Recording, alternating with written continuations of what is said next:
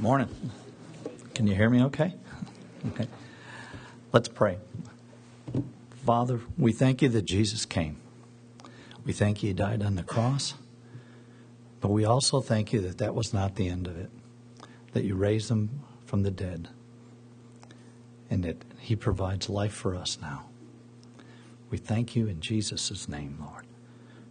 And we ask, Lord, that this morning you would speak through me and communicate what you've given to me to communicate. In Jesus' name, amen.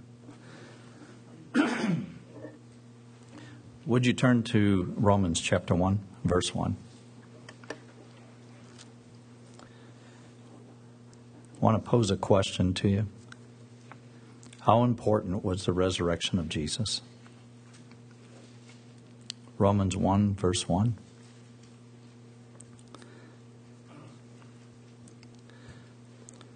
I'm reading from the Authorized Version, New King James. Paul, a bondservant of Jesus Christ, called to be an apostle, separated to the gospel of God, which he promised before through his prophets in the Holy Scriptures, concerning his Son Jesus Christ our Lord, who was born of the seed of David according to the flesh. And this is the verse. And declared to be the Son of God with power, according to the Spirit of holiness, by the resurrection from the dead. Never saw that before. God declared that Jesus was in fact the Son of God when he raised him from the dead. Turn to 1 Peter chapter 1, verse 3. Now we're also going to see in this verse, this 3 through 5, that through the resurrection of Jesus we're reborn. 1 Peter chapter 1, verse 3. Blessed be the God and Father of our Lord Jesus Christ, who according to his abundant mercy has begotten us again to a living hope through the resurrection of Jesus Christ from the dead. Notice that. Has begotten us again. We're born again. To a living hope through the resurrection of Jesus Christ from the dead, to an inheritance incorruptible and undefiled, and does not fade away, reserved in heaven for you, who are kept by the power of God through faith for salvation, ready to be revealed in the last time. And in 1 Corinthians chapter 15, verse 6,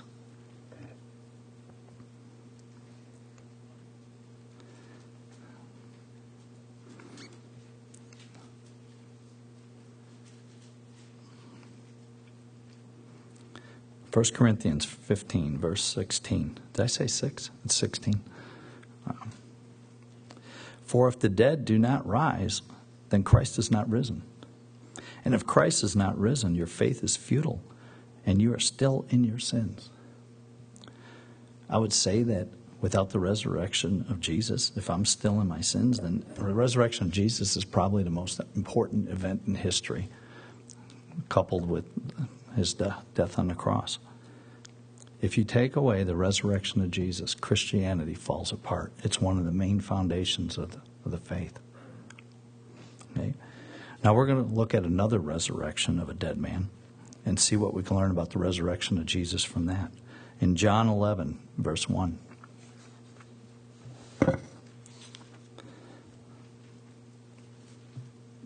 John 11, verse 1.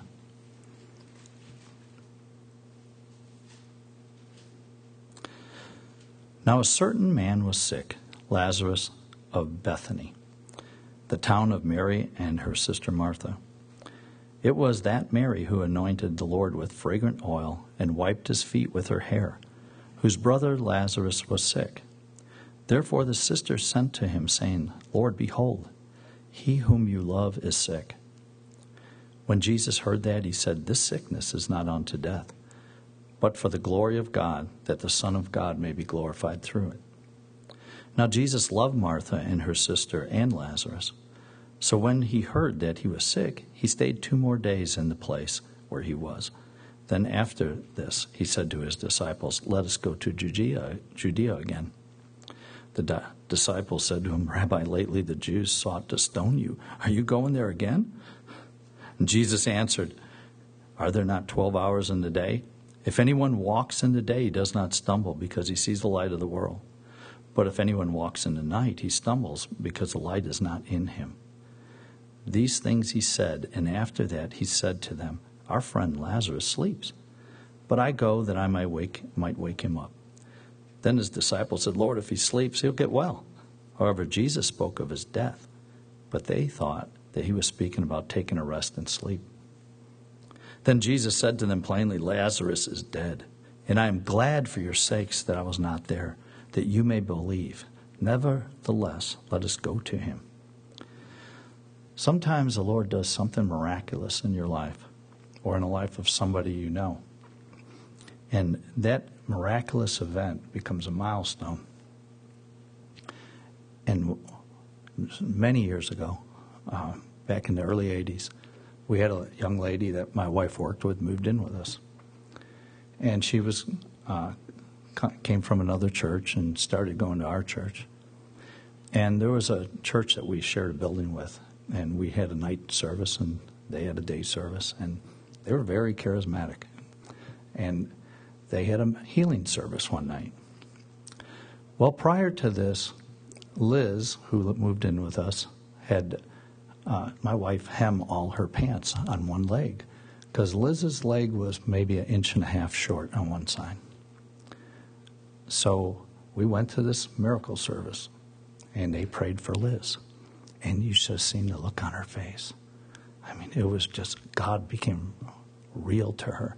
There was no more doctrine because her leg grew out. We went home, and a lot of times these things you get home, and it's like, yeah, right. My wife had to let all the pants down on the one side that she had hemmed. And you will never be able, and no matter what kind of storm comes in this girl's life and in our lives, the devil will never be able to take you past that because it's a milestone. You've seen something that you can't explain in the natural, and there's evidence of it. And this is what Jesus was talking about. You know, I'm glad that we weren't there so that you might believe. So let's carry on.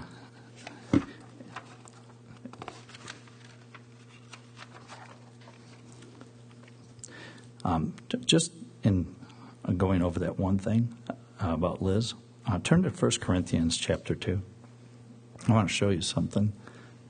I don't know if you've ever seen this, but sometimes when you go digging through the Bible, you start finding things. 1 Corinthians 2, verse 3.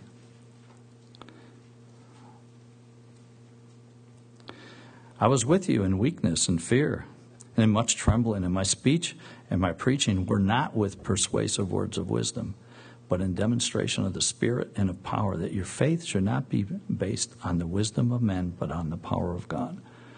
And it doesn't mean that you throw away the Scripture and you go by experiences, but what it means is that God will back up what He's preached or what He's provided for you through the Word and through the preaching that you hear from people like Pastor Don and other teachers. And you can't be taken past that. It's something that you experience. Now let's continue on back to Thomas, or back to John, verse 16.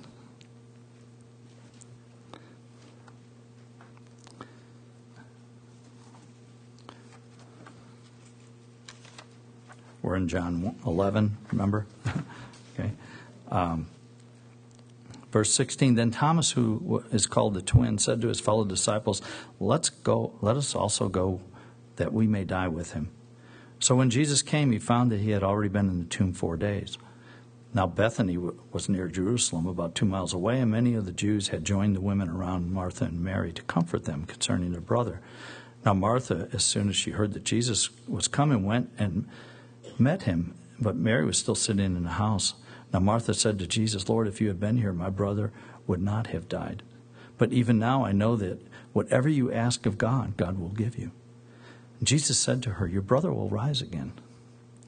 And Martha said to him, I know that he will rise again in the resurrection of the last day. Notice Martha had the doctrine. She had the teaching. She believed intellectually in the resurrection to come in the last days. Okay? And what does Jesus say to her? I am the resurrection and the life.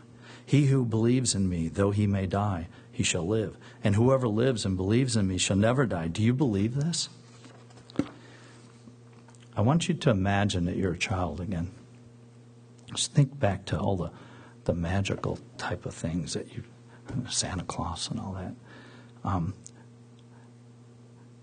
Imagine that you are captivated by Disney World and the whole aura around it.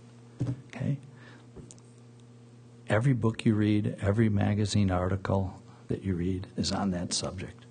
You watch every TV show you can about Disney World, but your family's not in a financial position to take you there.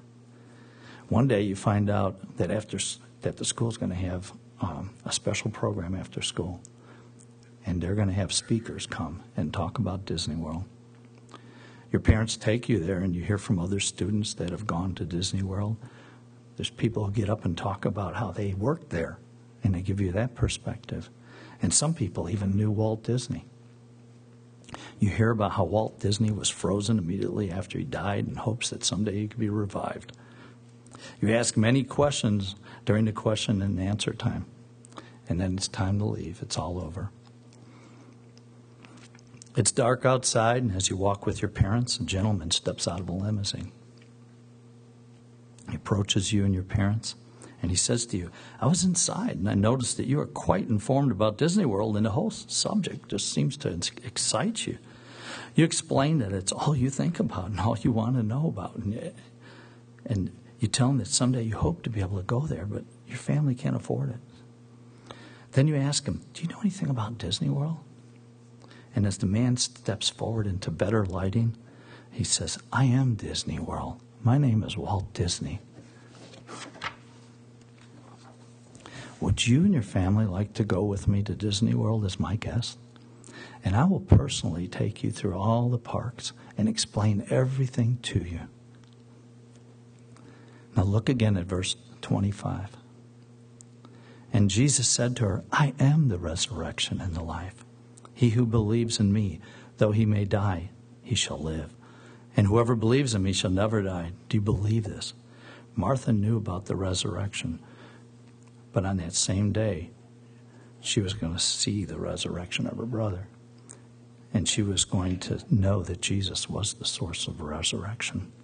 He is the source of life and the source of eternal life. He's our God. She said to him, yes, Lord, I believe that you are the Christ, the Son of God, who has come into the world. Now jump ahead to verse 39. And Jesus said, take away the stone. Martha, the sister of him who was dead, said, Lord, by this time there is a stench, for he's been dead for 4 days. Jesus said to her, did I not say to you that if you would believe, you would see the glory of God?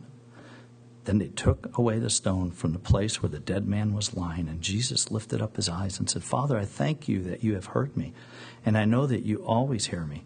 But because of the people who are standing by, I said this, that they may believe that you sent me. Now when he had said these things, he cried out in a loud voice, Lazarus, come forth! And he who had died came out, bound hand and foot with grave clothes, and his face was wrapped in a cloth. And Jesus said to them, loose him and let him go. Who was this man who at his command Lazarus was raised from the dead? What did Jesus say about himself? Turn to John chapter 8, 57.